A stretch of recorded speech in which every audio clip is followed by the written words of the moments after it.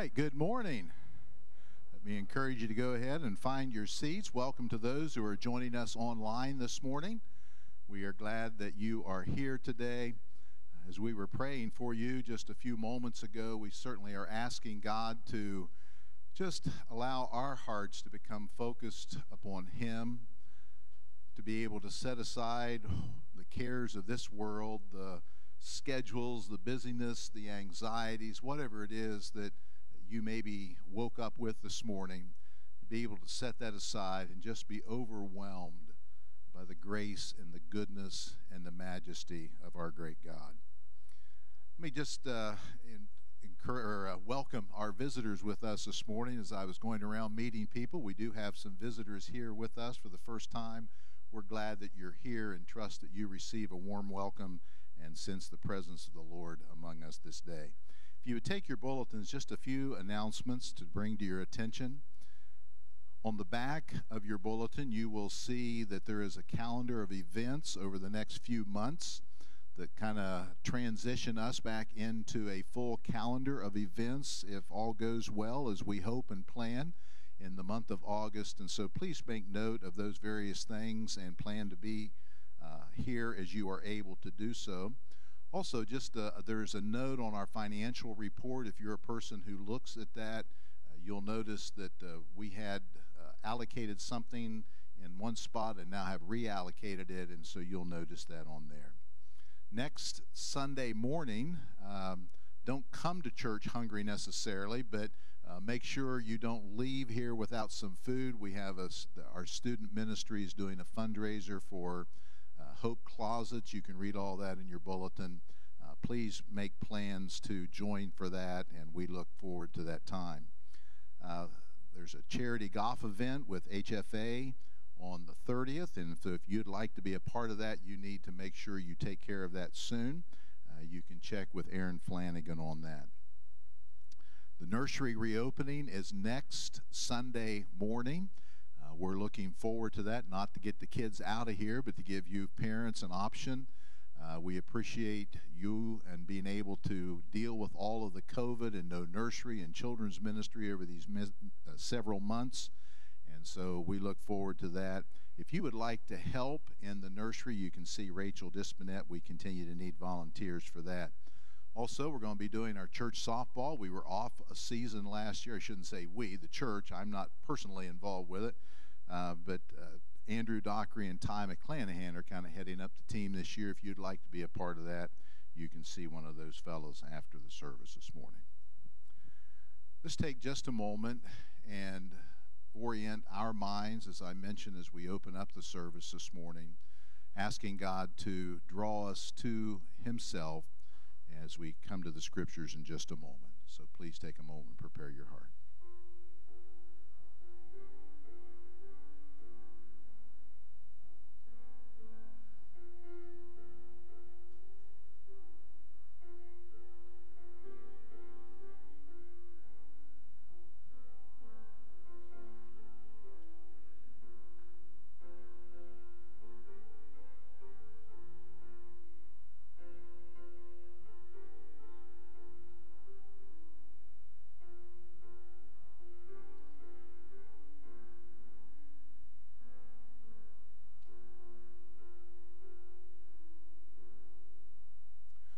Ask you to stand as we look to the Word of God to call our hearts into His presence.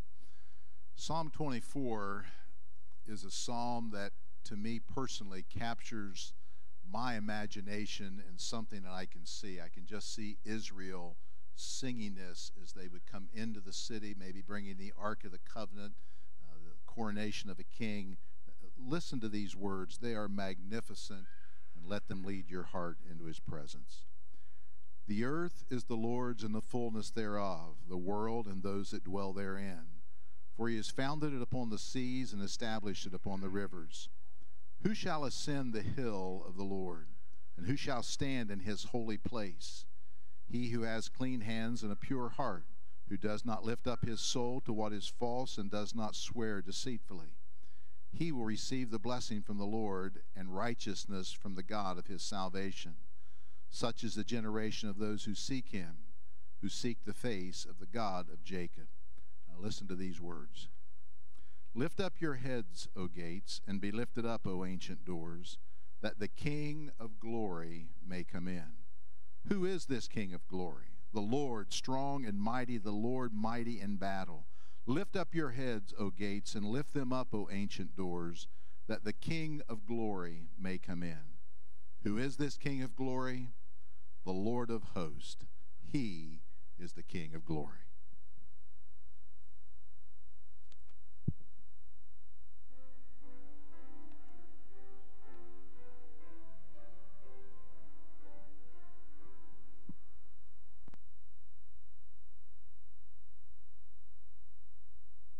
Lord and King adore, mortals give thanks and sing and triumph evermore.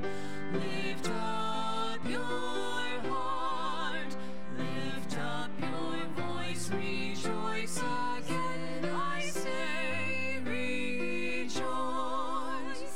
Jesus the Savior reigns, the God of truth and love.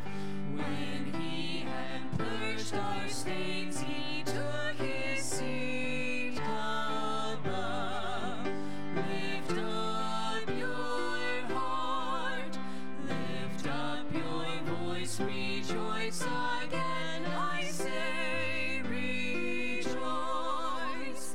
His kingdom cannot fail, he rules on earth and heaven. The keys of death and hell are to our Jesus give. Lift up your heart, lift up your voice, rejoice again, I say rejoice. He sits at God's right hand, till all his foes submit and bow to his command and fall beneath his feet. Lift up your heart, lift up your voice, rejoice again, I say rejoice. You may be seated.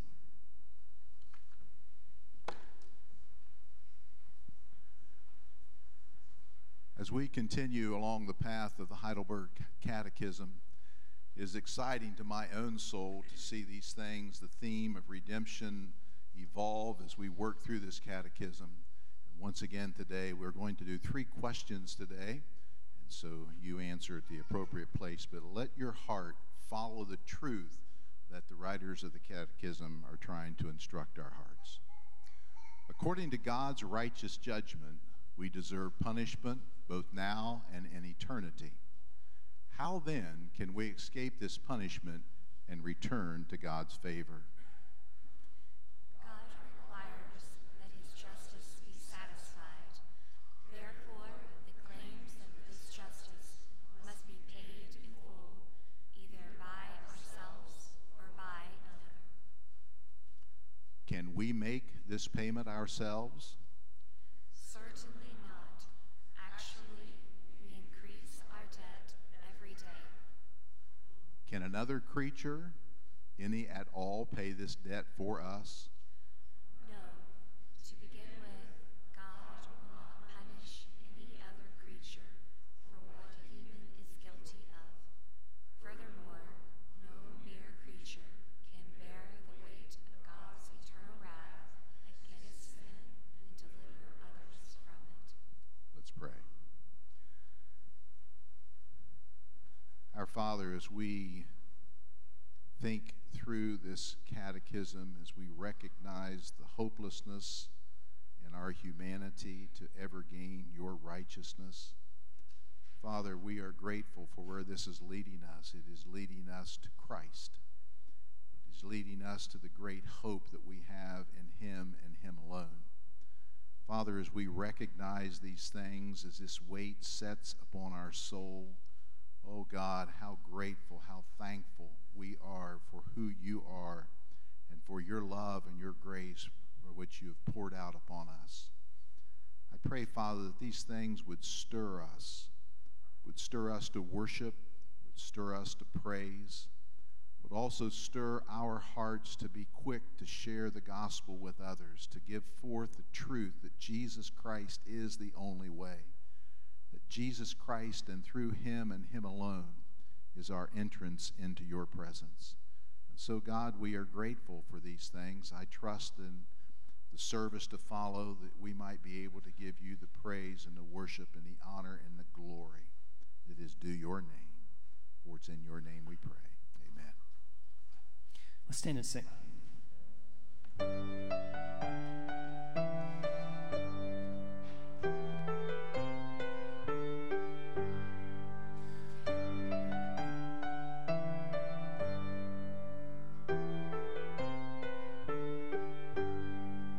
Immovable, our hope remains, though shifting sands before us lie.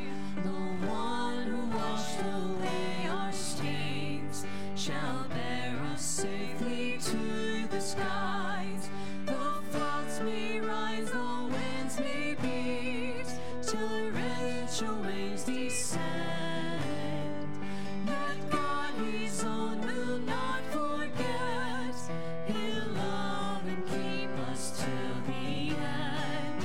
He'll love and keep us till the end.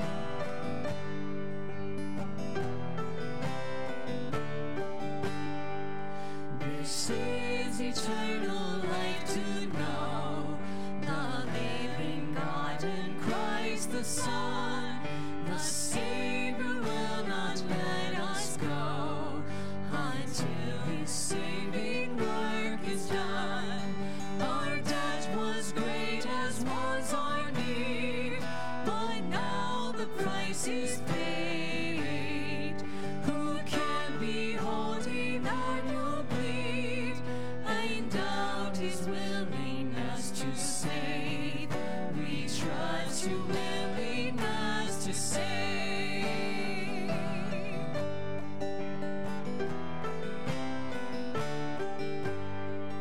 The Lord acquits who can condemn, though Satan's accusations fly.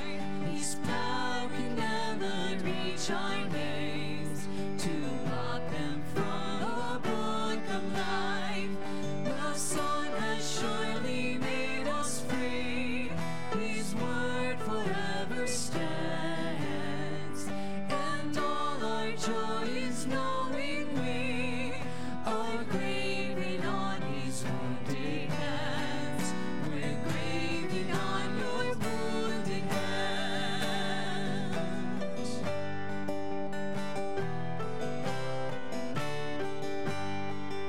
Built into Christ secure we stand, for with his Spirit we've been sealed.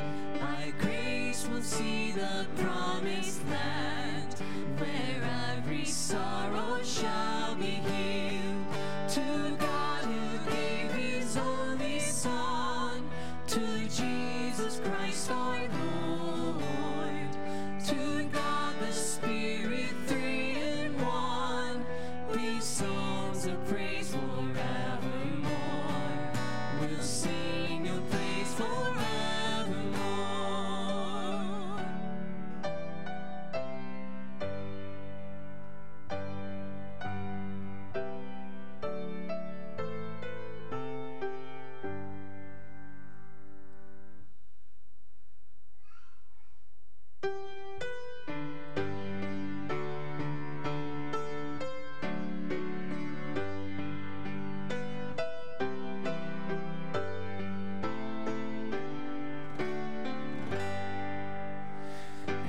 And can it be that I should gain an interest in the Savior's blood?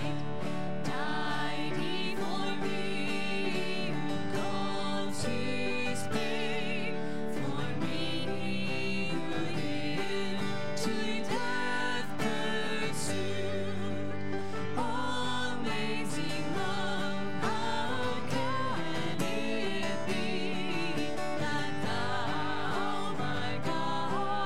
should die for me. Amazing love, how can it be that love like God should die for me? 'Tis mystery all immortal dies. Who can explore His strange design?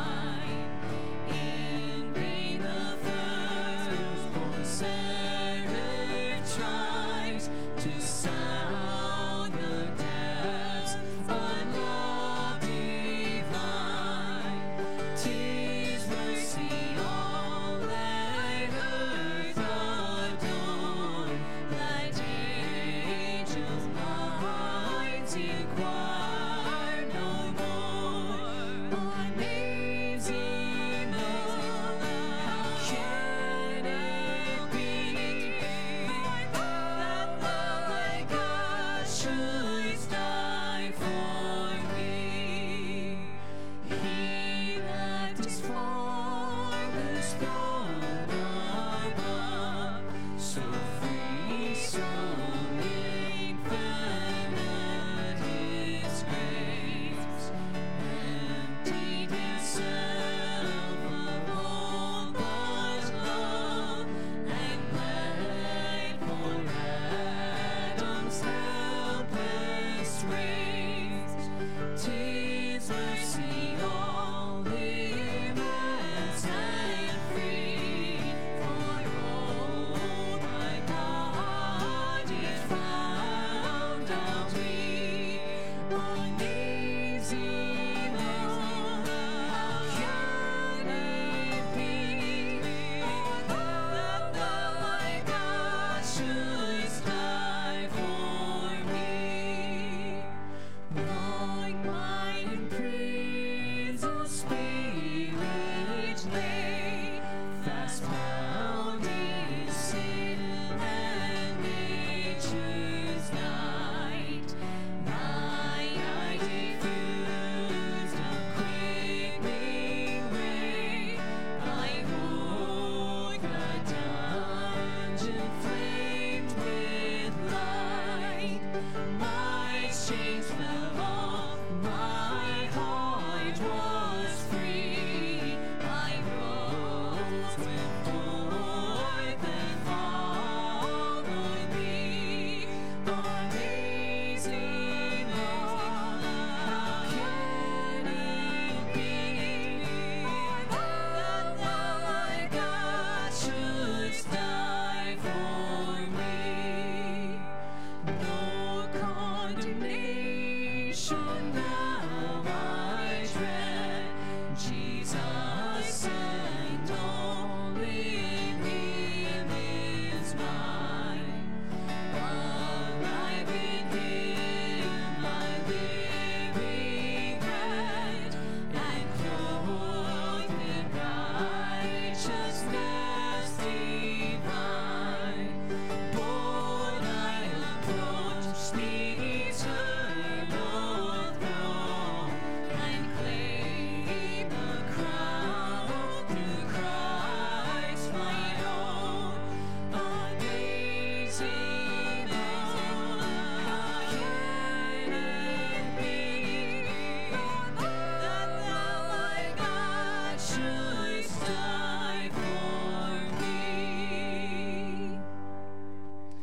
You may be seated, and as you are, let's give the attention of our hearts to the reading of God's holy word.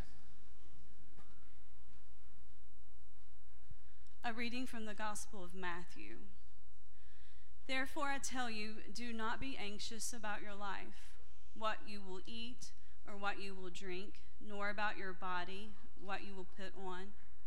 Is not life more than food, and the body more than clothing? Look at the birds of the air. They neither sow nor reap nor gather into barns, and yet the Heavenly Father feeds them. Are you not of more value than they? And which of you, by being anxious, can add a single hour to the span of life? And why are you anxious about clothing? Consider the lilies of the field, how they grow. They neither toil nor spin. Yet I tell you, even Solomon in all his glory was not arrayed like one of these. But if God so clothes the grass of the field, which today is alive and tomorrow is thrown into the oven, will he not much more clothe you, O you of little faith? Therefore do not be anxious, saying, what shall we eat, or what shall we drink, or what should we wear? For the Gentiles seek after these things, and your heavenly Father knows that you need them. But seek first the kingdom of God and his righteousness, and all these things will be added to you. Therefore do not be anxious about tomorrow, for tomorrow will be anxious for itself. Sufficient for the day is its own trouble. A reading from the letter to the Philippians. Rejoice in the Lord always. Again, I will say rejoice. Let your reasonableness be known to everyone. The Lord is at hand. Do not be anxious about anything, but in everything, by prayer and supplication, with thanksgiving, let your requests be made known to God, and the peace of God, which surpasses all understanding, will guard your hearts and your minds in Christ Jesus. Finally, brothers, whatever is true, whatever is honorable, whatever is just, whatever is pure, whatever is lovely, whatever is commendable, if there is any excellence, if there is anything worthy of praise, think about these things. What you have learned and received and heard and seen in me, practice these things, and the God of peace will be with you. Let's stand and sing together.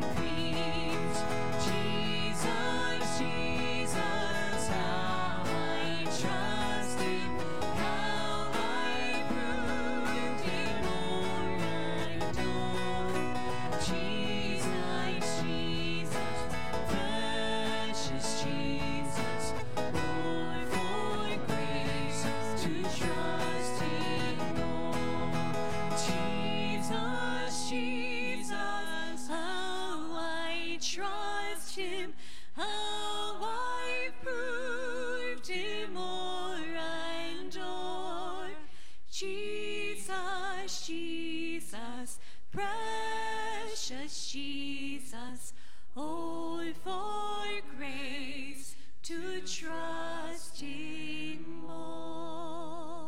Amen. You may be seated.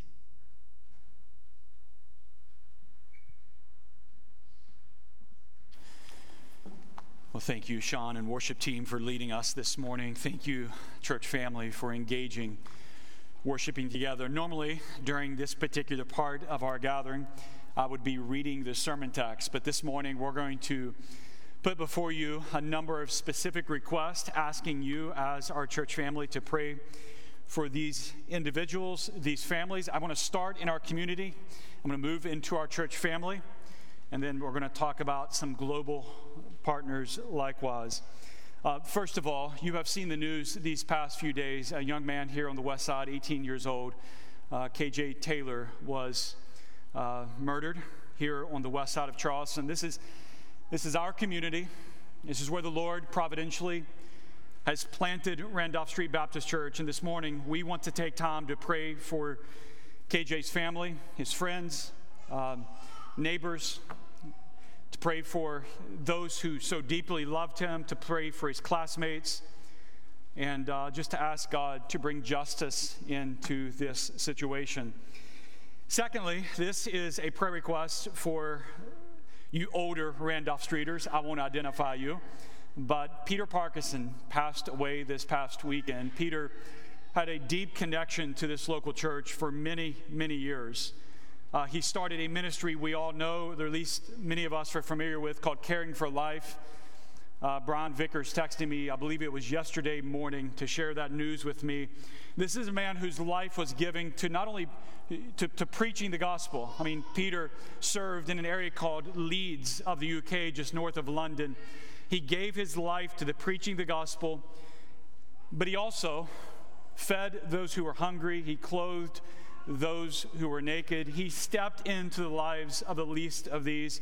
This is a man who has left a legacy of God's grace.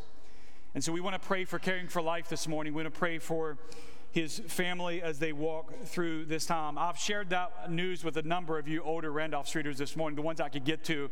And everyone I've said that to, all of you just have that stunned look on your face. You love this man and the ministry that he had, even among you here at Randolph Street. Thirdly, this is connected to us, Don Ashmus, who we deeply love as a brother in Christ here at Randolph Street. He has been walking through some very difficult days. Hospice is now engaged in caring for Don.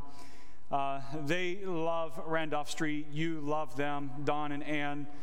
They are dear, dear friends of this ministry. They went to our church plant in the valley, Risen King. They live down there. They've been such a phenomenal ministry to Risen King. The family is asking no phone calls at this time. These are difficult and trying moments for the family. But please pray for Ann, pray for their children, pray for all of those, pray for Risen King as they walk through these hours with Don and Ann. Two global prayer requests to put before you this morning. One, just to pray, continue praying for the Millers. It seems like yesterday we stood up here and set them apart and commissioned them for their work in West Africa. And here they are, almost 2 weeks there.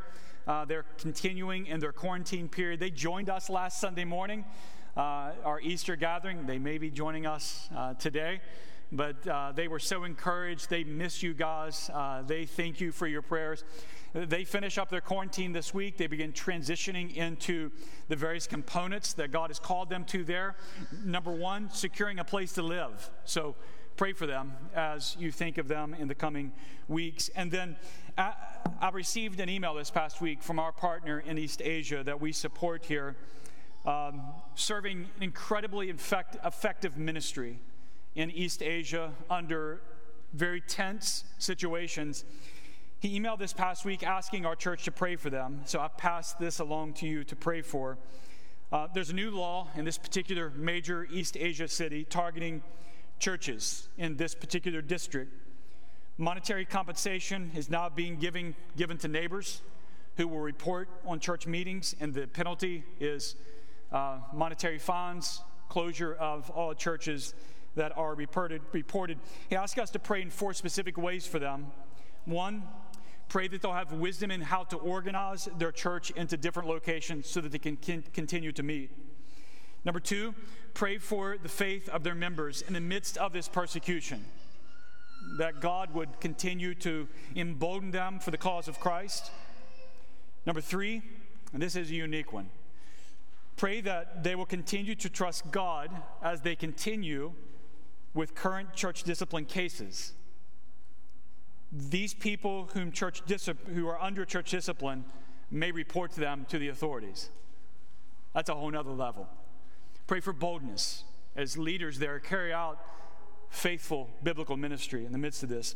And number 4, pray that they can continue with all their upcoming training. He is engaged, along with several partner churches, of training pastors throughout East Asia, and they want to make sure that training continues. So that's our brother and sister there serving in this East Asia city, and we want to pray for them this morning. So let's pray together for these 5 individuals and families.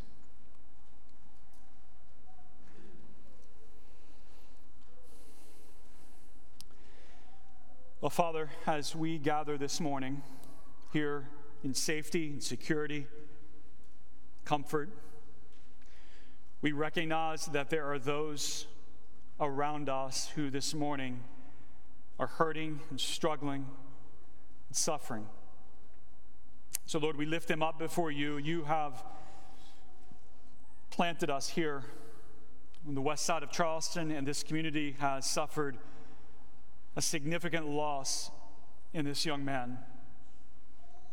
So, Father, we pray for this community. We pray especially for his family, his parents, his classmates, his friends, his neighbors, those who have been affected by this tragedy. Lord, we ask that through all of this, that the gospel would be clear in their lives, to those ministering to this family and to these classmates and friends. God, that you would help them to be faithful in this time as they share Christ, that you would bring comfort that can only come from you, our God. Give us wisdom as a church as we seek to serve and minister to this community. I pray for law enforcement, that you would grant them wisdom to bring forth justice in this situation, Father.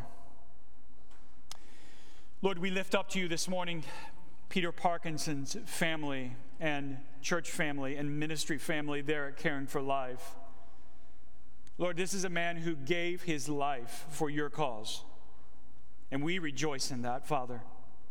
Such an evidence of your grace as he preached Christ, fed the hungry, clothed the naked, visited those who were in prison, stepped into the lives of those who were deeply, deeply suffering. This is a man who gave his life there, Father, and we thank you for this life.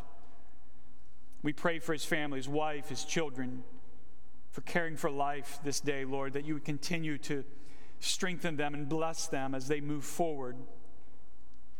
Father, we pray for our brother Don today. So grateful for this man. So many ways he exemplifies Christ to us through his humility and kindness and gentle spirit. That's Don Ashmus, by your grace.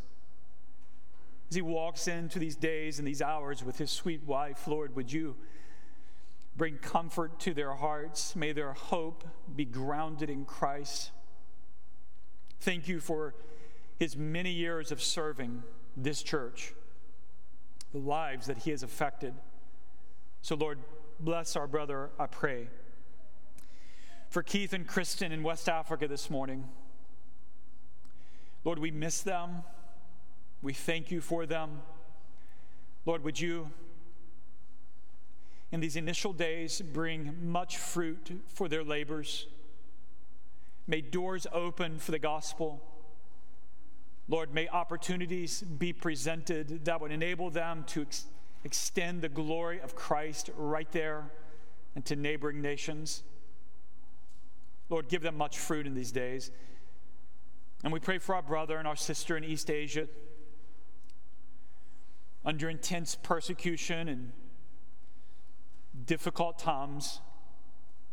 Lord, that you would minister to my brother, my sister, that you would encourage this church, help them to keep their faith strong, grant them wisdom as they think about gathering and following your commands and shepherding the church through difficult situations of church discipline. Lord, help them as they continue to seek to train and equip brothers to serve churches throughout East Asia. Father, may these days of hardship be fruitful days for your glory, oh God. Sustain them, encourage them, preserve them as they walk through these days. We are grateful we have partners like this family and the Millers. Lord, extend the gospel through their lives. We pray that now. In Jesus' name, amen.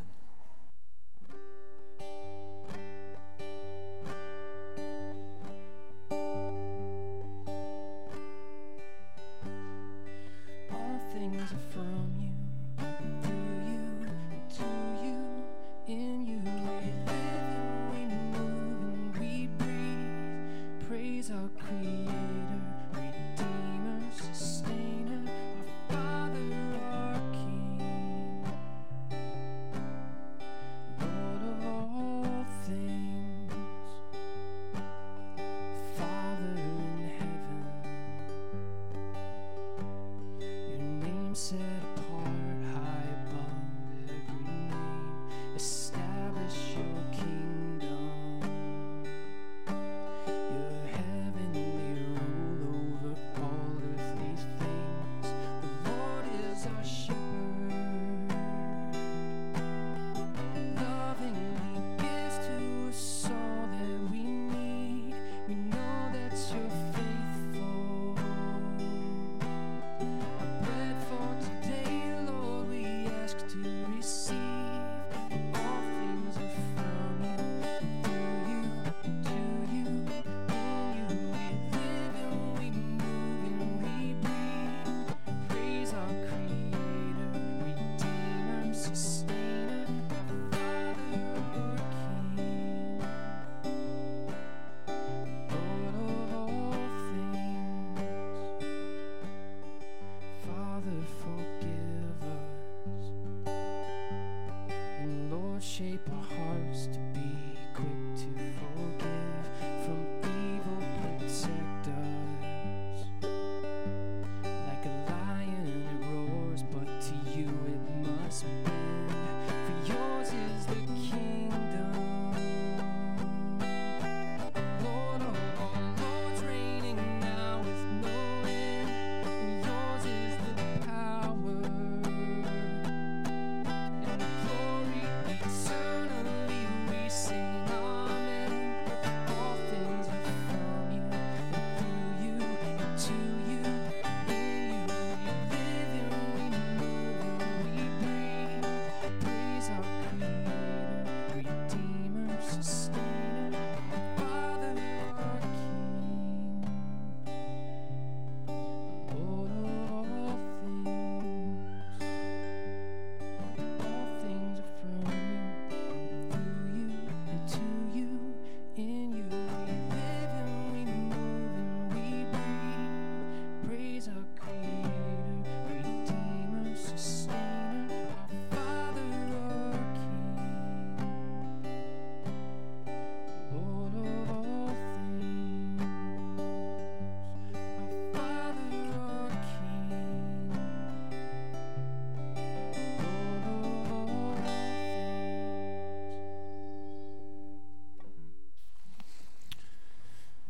Thank you, my brother, for serving us this morning. If you'll take your Bibles and open with me to Philippians chapter 3 this morning, we return to our study of this epistle written by the Apostle Paul to this church he so deeply loved, this church he so deeply knew and had rich relationships with. And this morning we now turn to chapter 3 after a few weeks in our Easter Holy Week series. I trust that short 3-week series was helpful to you and you're thinking about that significant week of the Lord Jesus, his last week of his earthly life and ministry prior to the cross. That was helpful to me, and trust was encouraging likewise to your soul. Philippians chapter 3, with your Bibles open, pens, papers in hand, however you approach the Word. Let us now hear the word of the Lord together. We'll be reading Philippians chapter 3, verses 1 through 11.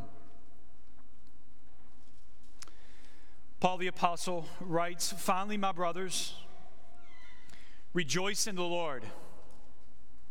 To write the same things to you is no trouble to me and is safe for you. Look out for dogs. Look out for evildoers. Look out for those who mutilate the flesh. For we are the circumcision who worship by the Spirit of God and glory in Christ Jesus and put no confidence in the flesh, though I myself have reason for confidence in the flesh also. If anyone else thinks he has reason for confidence in the flesh, I have more. Circumcised on the 8th day, of the people of Israel, of the tribe of Benjamin, Hebrew of Hebrews, as to the law, a Pharisee, as to zeal, a persecutor of the church, as to righteousness under the law, blameless. But whatever gain I had, I counted as loss for the sake of Christ. Indeed, I count everything as loss because of the surpassing worth of knowing Christ Jesus my Lord.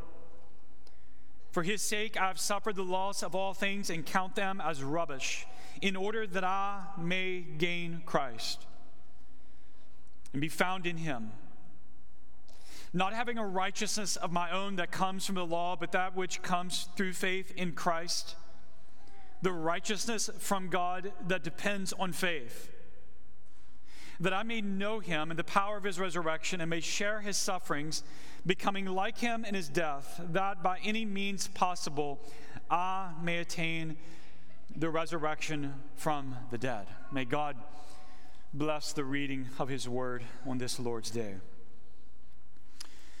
So here we step into what is a significant text in this particular epistle. We're going to take 2 weeks to walk through this passage. My goal today is to get through the first 9 verses, and then we're going to come back next Sunday. I'm going to pick up one additional thought that's kind of maybe controversial from the first 9 verses, and then we're going to focus on verses 10 and 11 next Sunday morning.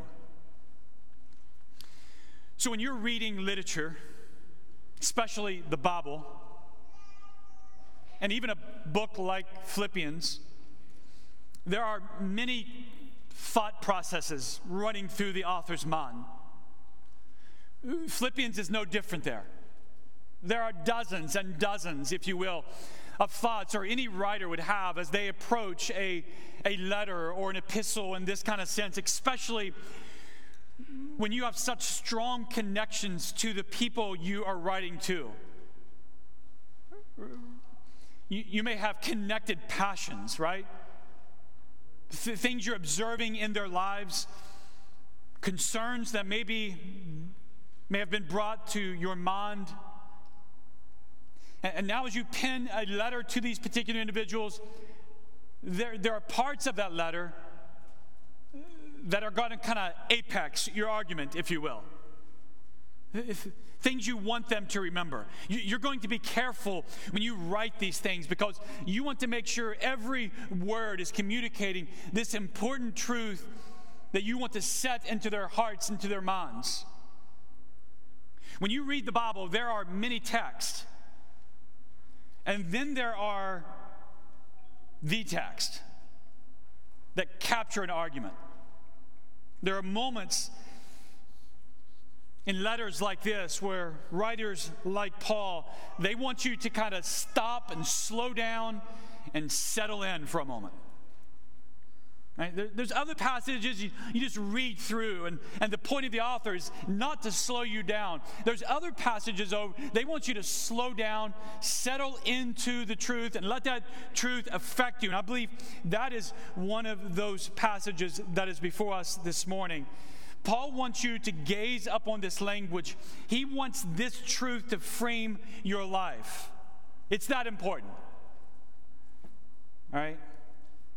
I'm not saying that just because I'm preaching this text or it's the text we're on. This is one of those moments in an epistle where you need to slow it down, see what the author is leading you into, and then ask the Spirit of God to frame your whole life by this kind of truth. I have often said from this pulpit that the most important question that you will ever consider in your life is this question: how can I, as a sinner, stand right before the holy God? I mean, that's the pressing question that falls upon all humanity. How can I, as the sinner, stand right before the holy God? There are places in the scriptures where Paul is going to answer this with clarity. That question will be answered with full clarity in this particular text. Here's your outline for this morning, if you're taking notes. It's 4 points. It's not that long of a sermon, so don't get overwhelmed. Number 1, verses 1 through 3, we're going to see a strong warning and a clear contrast. So Paul's going to move into this text with an incredibly strong warning and a clear contrast. Number 2, we're going to see a little self-reflection from Paul, verses 4 through 6. Number 3, we're going to see the confession of a circumcised heart, verses 7 and 8. And finally, number 4, verse number 9, we're going to come back and answer the question that I just posed before you. How can the sinner stand right before this holy God? Verse number 9. So in these few short verses, 11 verses, Paul is going to lay out for us the whole of our salvation. From beginning to end, in this packed little section, we're going to see justification and sanctification and glorification. It's kind of the whole, if you will, of salvation summarized in 3 theological, biblical categories: justification, sanctification, and glorification. In 11 verses, Paul is going to trace us now through the whole of our experience of grace from God in Christ. That's why this is such a full passage, if you will. Paul's going to show us in this passage kind of 2 types of righteousness. One that comes from the law, and one that comes from faith in Christ. So let's step into this text, if you will. Let's see the strong warning that begins with, along with this contrast. Verses 1 through 3. Paul writes, again, "My brothers, rejoice in the Lord. To write these same things to you is of no trouble to me and safe for you." This kind of feels like a little bit of a false start for Paul. You ever watch track and field, maybe the Olympics? And that dramatic moment right before maybe the 100-meter for the gold. And there they are, all crouched in their starting positions. They're waiting for that starter to fire off that gun. And you almost always see this one runner or 2 runners, the anticipation building the takeoff, and the gun hasn't sounded. It's a false start. And you get that sense in this particular passage because Paul says here, "Finally, my brothers, rejoice in the Lord." It feels like he's going to catch on a theme now, and he's going to move us to the end of his writing to this particular church. But what we see is Paul's nowhere near the end. Paul comes here to this moment, and out of everything he has written in the first 2 chapters, and I know that's been a month or so ago that we were there, everything he's written in these first 2 chapters, he comes to this moment, he begins to launch toward the end, and he writes, "Rejoice in the Lord." He's going to come back to this theme in Philippians chapter 4. He's going to pick it back up when he's going to say in verse 4, "Rejoice in the Lord always. Again, I will say rejoice." This theme that many commentators will identify as the very theme of this particular epistle. So while it feels like to the reader that maybe Paul's got a little bit of a false start going on, right? He's going to move to the end and then he kind of backs up. I don't think that's what happens here. He's calling you as the Christian to rejoice in the Lord. And now these 11 verses, he's going to give you multiple reasons why your heart as a Christian should rejoice in the Lord.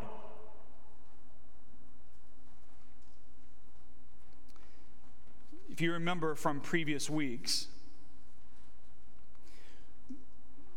Paul has spoken into a church that is suffering. I mean, this is a church that's facing the realities of living in a fallen world.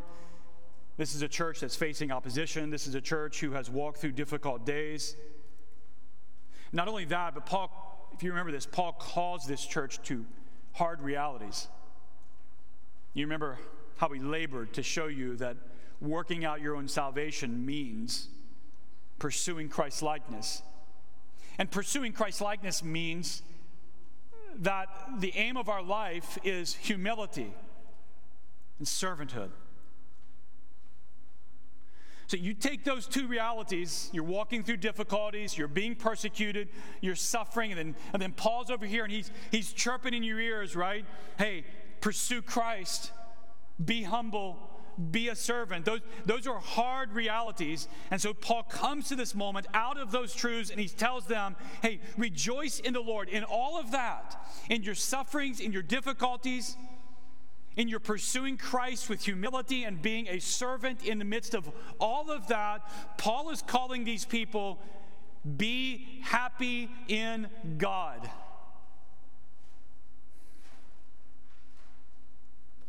It's a good reminder not to spend much time on this, but sometimes we grit and grind our teeth to be humble and serve. And what Paul wants to lay over us in the midst of that, hey, rejoice. Be happy in God. He's called you to this. He will sustain you. He will strengthen you. The one who began the work in you will complete that work in you. So be happy in God. Rejoice in the Lord. Now, I think Paul understands that's going to be hard for you. It's hard for me. It's hard for all of us. That's why verses 1 through 11, this isn't Paul starting with a false start and then coming back to it in Philippians 4. This is Paul saying, hey, I want you to rejoice in the Lord, and I'm going to give you some really good reasons your heart should be happy in God. I'm going to give you some really, really good reasons. Look at the warning in verse 2. Talking about a transition. Rejoice in the Lord to look out for dogs. This is a strong contrast to what Tim preached a few weeks ago. Remember at the end of chapter 2, there was this sense in Paul just rejoicing in his partnership in the gospel. That was the Millers last Sunday with us, and what it was such an appropriate text as we sent them out. Paul reflects on his partners in the gospel, and now he moves from that fond reflection of partnership in the gospel to this stark warning. He warns these Philippian believers of those who stand in opposition to their partnership in the gospel. At no point in this letter does Paul sugarcoat the Christian life. These are difficult days. This church, they're facing hardships. As a matter of fact, 2 times Paul is going to call them in this particular short letter, you stand firm in the faith.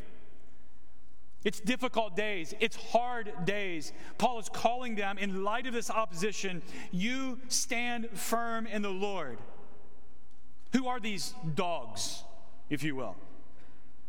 Well, I think Paul uses this term to speak of those who were teaching in such a way that drew hearts away from Christ. This term dogs is usually a term used by Jews to refer to unbelieving pagan Gentiles. It's a term of derision, right? They are unclean. They're unbelieving. They're not a part of the covenant. They are unfaithful. They cannot approach God. And now Paul's going to turn the tables And he's going to lodge toward this group of false teachers that they are dogs. And he continues it. Notice in verse number 2, they are evildoers. They stand in opposition to God. They were distorting the gospel. We're going to come back to that in just a moment. They're distorting the gospel. As a matter of fact, if you let your eyes linger all the way down to verse number 18 of chapter 3, these individuals are enemies of the cross. It can't get any clearer at that point. Now the question is, how are they distorting the gospel? These dogs or evildoers or enemies of the cross. Well, I think that's answered for us at the end of verse number 2. Notice he identifies those who mutilate the flesh. So Paul is probably indicating here Judaizers. Those who demanded that Gentile Christians be circumcised and follow religious customs so that, and this is back to my first part of my sermon, so that they would have a right standing before this holy God. Let me repeat that. Those who mutilate the flesh are those who press up on these Gentile Christians that they must be circumcised and follow religious customs in order to stand right before this holy God. That's why Paul in verse number 18 says, these are enemies of the cross.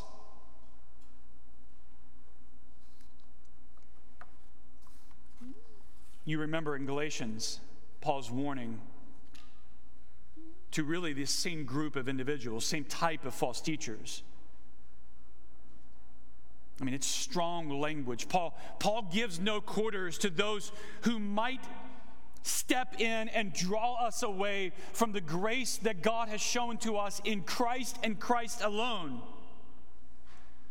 Paul will not leave anything out here.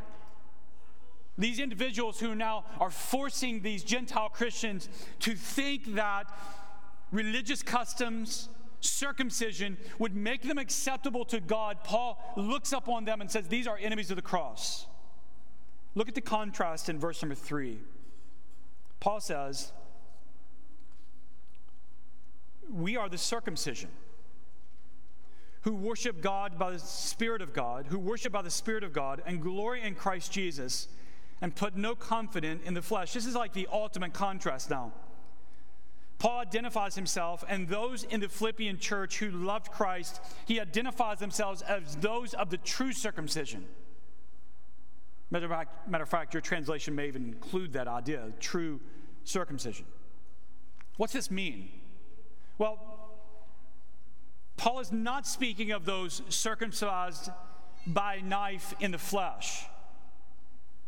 Here, Paul is speaking of those whose hearts have been circumcised by the Spirit.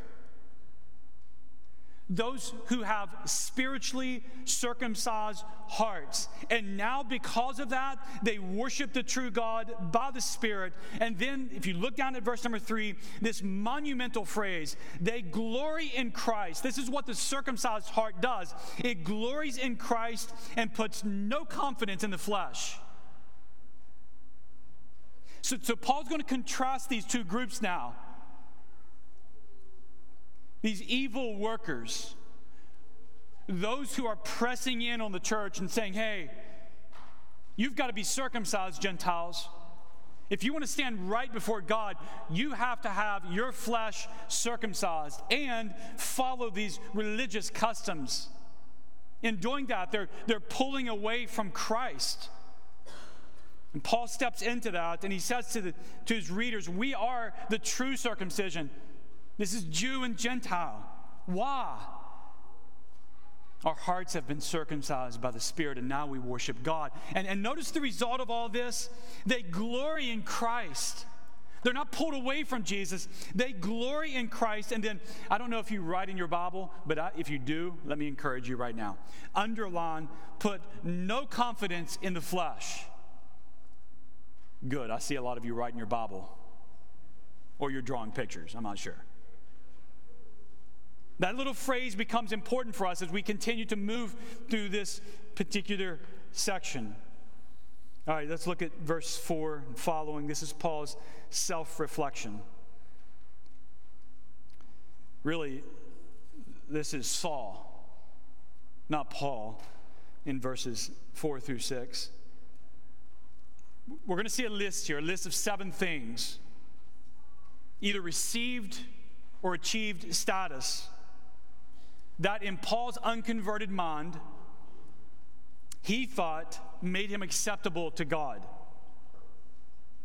Look at verse 4. Though I myself have reason for confidence in the flesh also. And here he goes.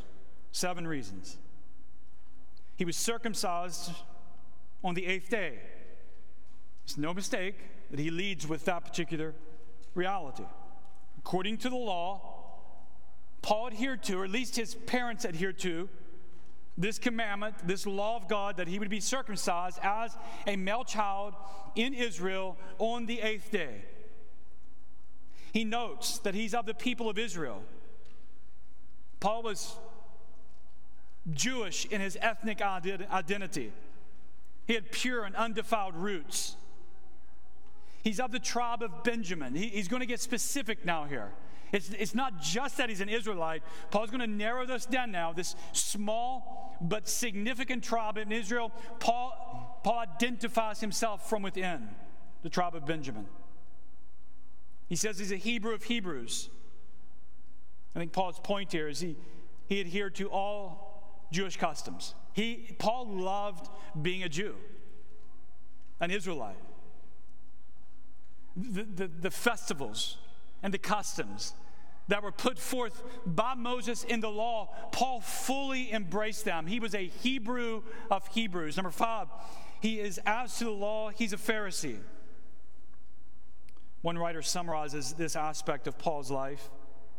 He says he was a son of a Pharisee. We learned that in Acts chapter 23, verse 6. As a matter of fact, the language indicates there that Paul was probably not only the son of a Pharisee, but he was the grandson of a Pharisee likewise.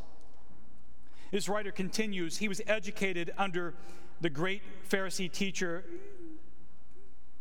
Gamaliel. I'm not saying that right. Well, I shouldn't even trot it. Acts chapter 5. He continues, this was not a label of reproach for Paul, saying that he was as to the law of Pharisee, but it was a label of pride. He is saying that he was fully committed to the complete obedience of the law, to the law of Moses. I mean, when Paul writes here, as to the law, he's a Pharisee. That's not a title of reproach. Paul is saying in this, he was trained, he was raised up within the law, and he sought with his whole heart to obey the law. That's Paul, or Saul. Number 6, as to zeal, he was a persecutor of the church. We know this testimony in the book of Acts. Paul opposed the people of Christ. He opposed the movement of the gospel. Acts chapter 8, verse number 3 says Saul was ravaging the church, entering house after house. He dragged off men and women and committed them to prison. Paul, in his own self-reflection in Galatians chapter 1, will write, "You have heard of my former life in Judaism, how I persecuted the church of God violently and tried to destroy it. And I was advancing in Judaism beyond many of my own age among my people. So extremely zealous was I for the tradition of my fathers."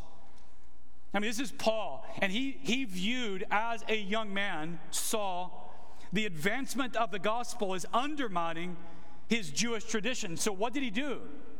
He persecuted. He stood opposed to the advancement of the gospel. He ravaged the church. He stood against the gospel.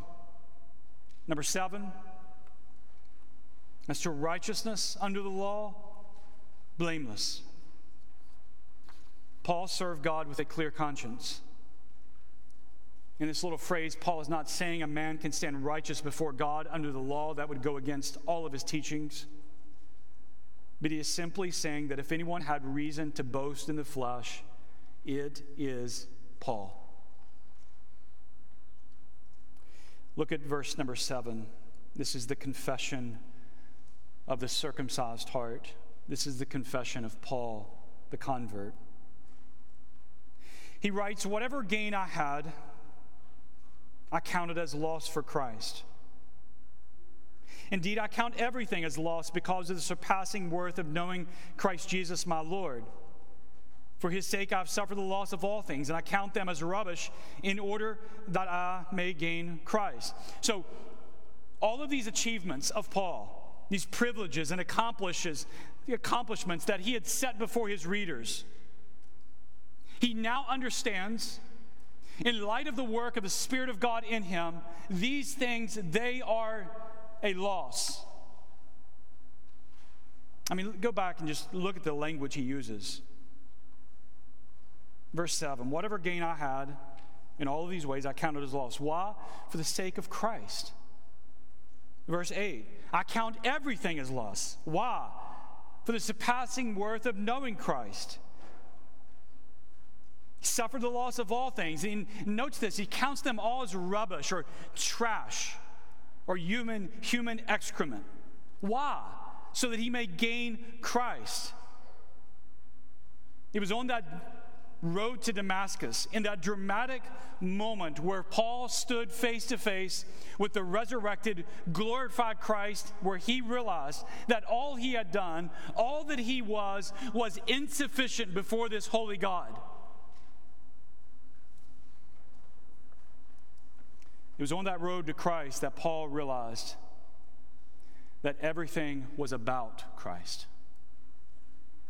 And he stood naked before the Lord. I mean, this is the testimony of a circumcised heart. Paul looks at all of his reflections. He looks at all of his achievements, things he gained by status, things he pursued in honesty before the Lord, and he sees all of those things as a loss. Why? So that he might gain Christ. Now, I said this was a fairly short day for us. Let's move to verse number 9. This is kind of the heart of the passage. Why is Paul so adamant in this text that he desired to gain Christ? What is the advantage of gaining Christ? And that answers our question. How can the sinner stand right before the holy God? Well, look at verse number 9. In order that I may gain Christ, and then this little phrase, and be found in him. This is the place of faith now. Paul is being moved away by faith from his own achievements, and he's being moved to Christ. And notice this next little phrase, not having a righteousness of my own that comes from the law. This is what happens to the awakened heart. They're found in Christ, this cherished place of faith, and they come before God not having a righteousness that comes from the law. In other words, this moment, it takes away from us our own attainments and our own performances. And we recognize that all of that before this holy God is insufficient.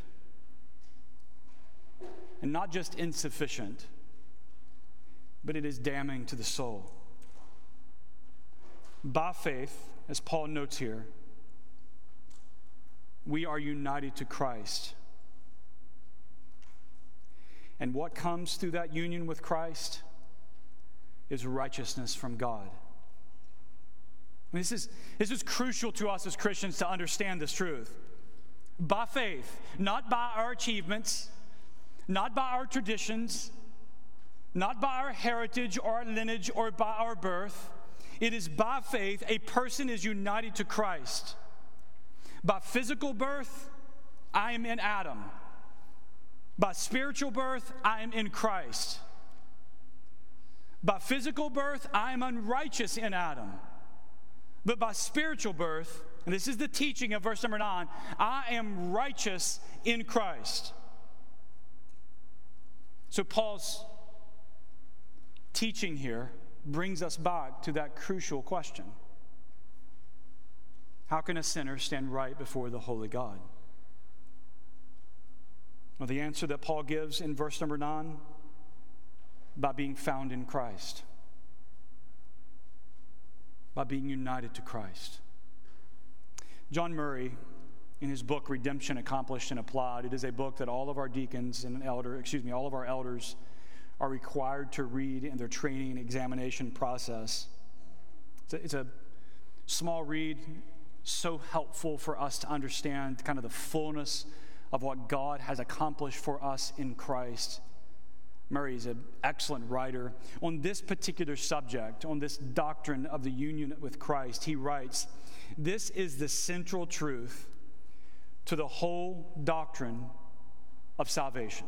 This idea here of what Paul's speaking of in verse number 9, that we are now united to Christ, we are found in him. He writes, this is not simply a phrase in the application of redemption. This phrase underlines every aspect of our redemption.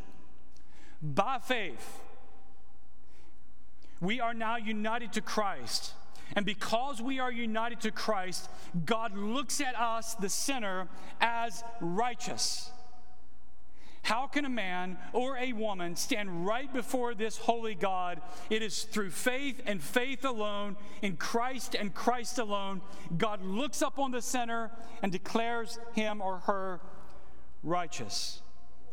Spurgeon would write, "The anger of God toward believers in Jesus is forever appeased. They are perfect in him." I mean, this is what Paul's going after here. To be found in Christ, Spurgeon writes, they are perfect in him.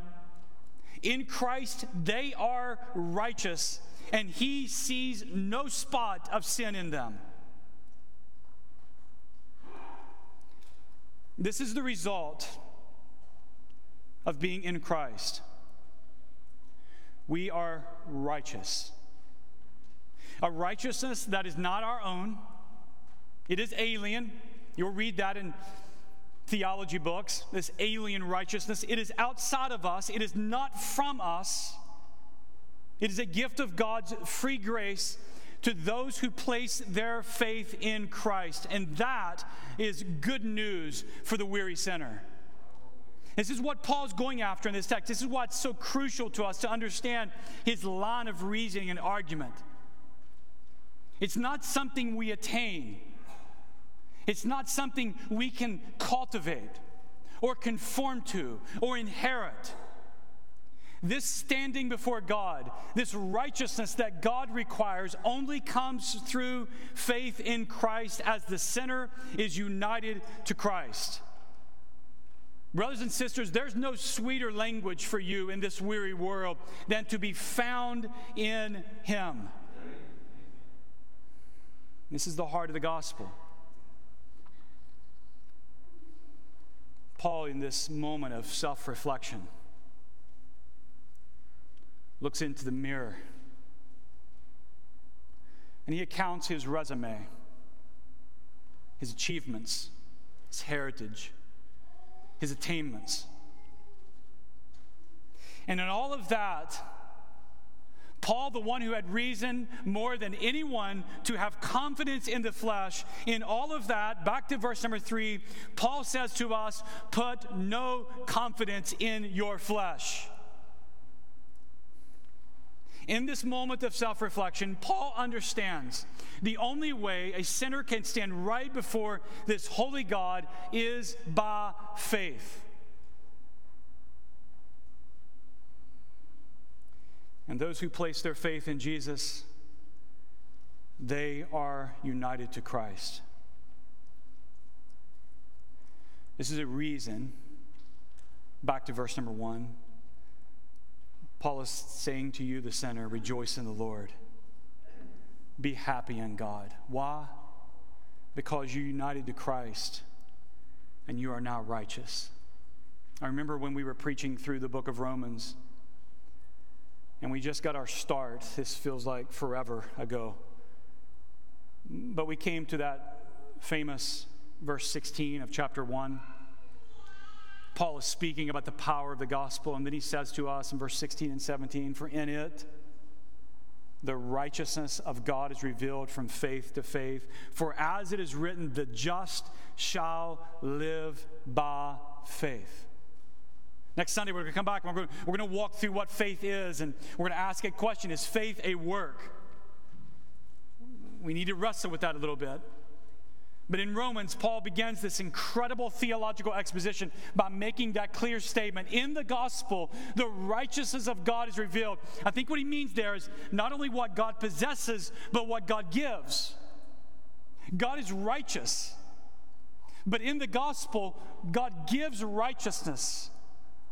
The just, they shall live by faith. But it was that next verse that caught us, verse number 18, where it speaks of God and his wrath being against all ungodliness and all unrighteousness.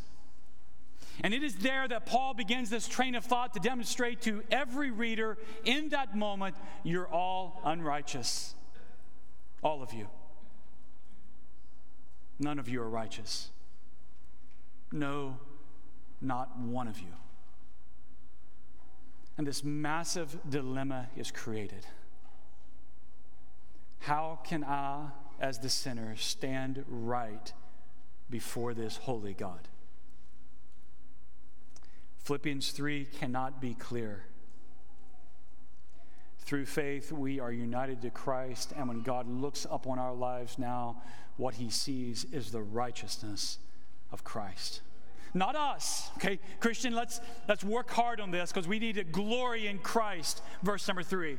That's why that little verse was so important to this. We want to glory in Christ. The truly circumcised heart glories in Christ. We have no confidence in our flesh. This is not attained by us. It is a gift of God. But the one who believes, they are united to Christ, and God now looks up on them, and he sees not us and our sins, but the righteousness of Christ. Spurgeon again would say, there is no joy in this world like union with Jesus. And then he writes this, and this is the fight of our hearts. The more we feel it, the happier we are. I mean, he wants to dig you into this text in verse number 9 and help you understand what it means to be found in Christ. You are now united to him, Christian. God looks upon you as his son or his daughter, and that should make you happy in God.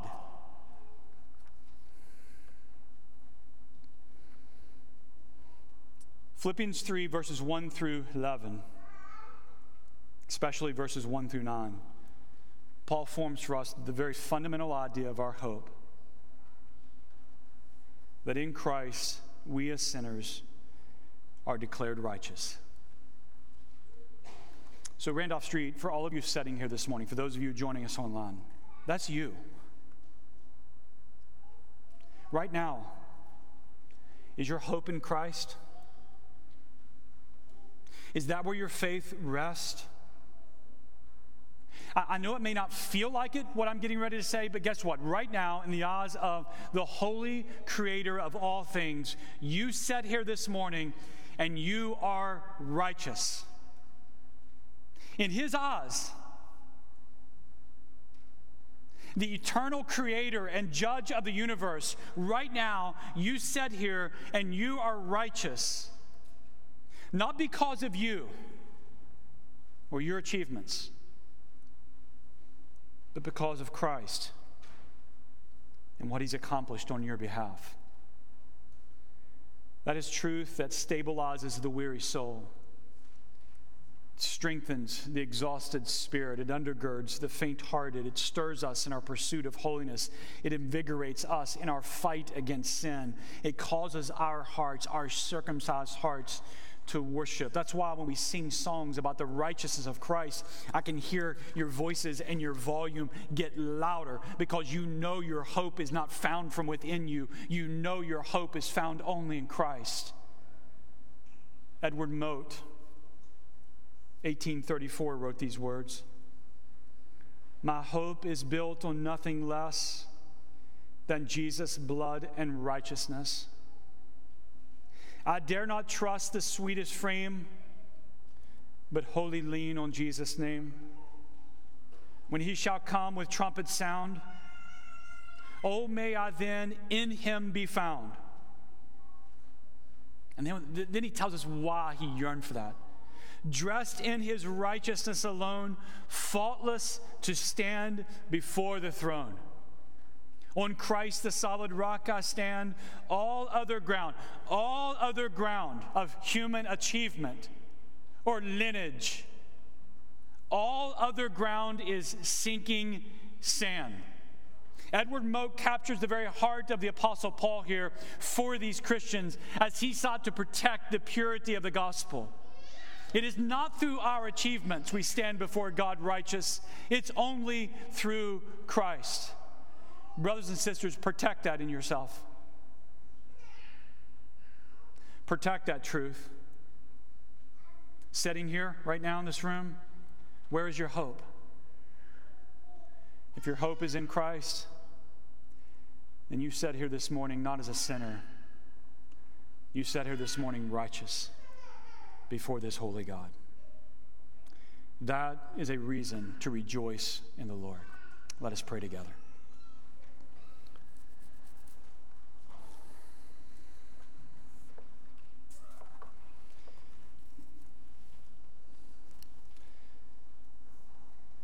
Oh, Father, as we begin our entry into this significant text given by Paul under the inspiration of your Holy Spirit, I would pray today, Father, that this would not be a preaching to the choir type sermon, but that each of us would hear these words of the inspired writer. We would all ask ourselves that fundamental, basic question: where is my hope? Who is my hope? And Father, if there would be any among us here online who have rested their confidence in achievements of the flesh, God, would you in this moment circumcise their hearts and help them this day to put no confidence in the flesh, but through faith to lay hold of Christ and be found in him. For my brothers and sisters here and that have placed their hope in Christ, who cling to him, Father, would you bring these gospel truths to their hearts and minds now and in the days before them? May their confidence rest in Christ. May they understand this morning that they are righteous in Christ. And out of that, may they glory in the Lord Jesus and have no confidence in their flesh. Lord, these are basic gospel truths, and we want to be a faithful church that not only understands these truths, but proclaims these truths and lets these truths settle into our hearts so that we might glory in you, our God, the God of free and sovereign grace. Thank you, Lord, for this text. Strengthen us, encourage us. If there would be any unbelievers present here or online, Lord, would you use the words of Paul to call their hearts to Christ this morning? I pray that in Jesus' name. Amen. Please stand if you would.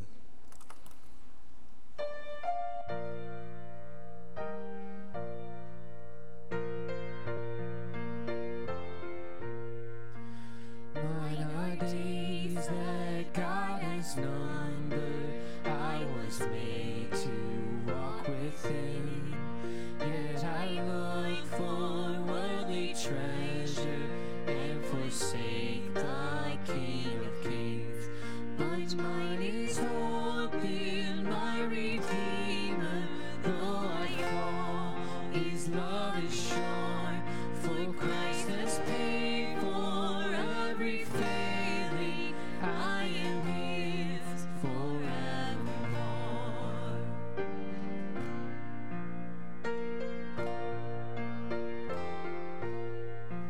Mine are tears and times of sorrow, darkness night stood.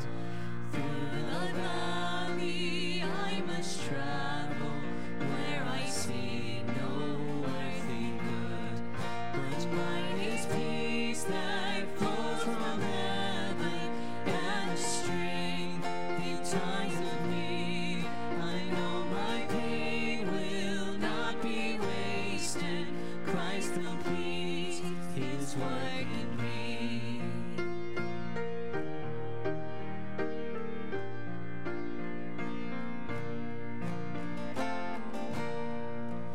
Mine are days here as a stranger, pilgrim on a narrow way. One with Christ I will encounter harm and hatred for his name. But mine is armor for this battle, strong enough to last the war. And he has said he will deliver safely to the golden shore. And mine are keys to Zion city, where beside the King I walk.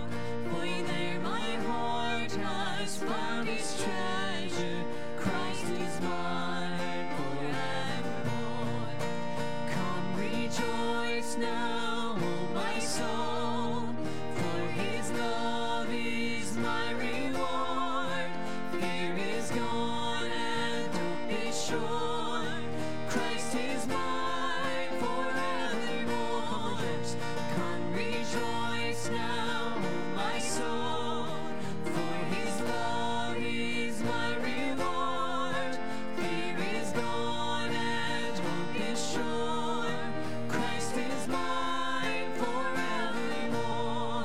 And mine are keys to Zion city, where beside the King I walk. For there my heart has found his treasure. Christ is mine forevermore. Christ is mine forevermore. Christ is mine forevermore.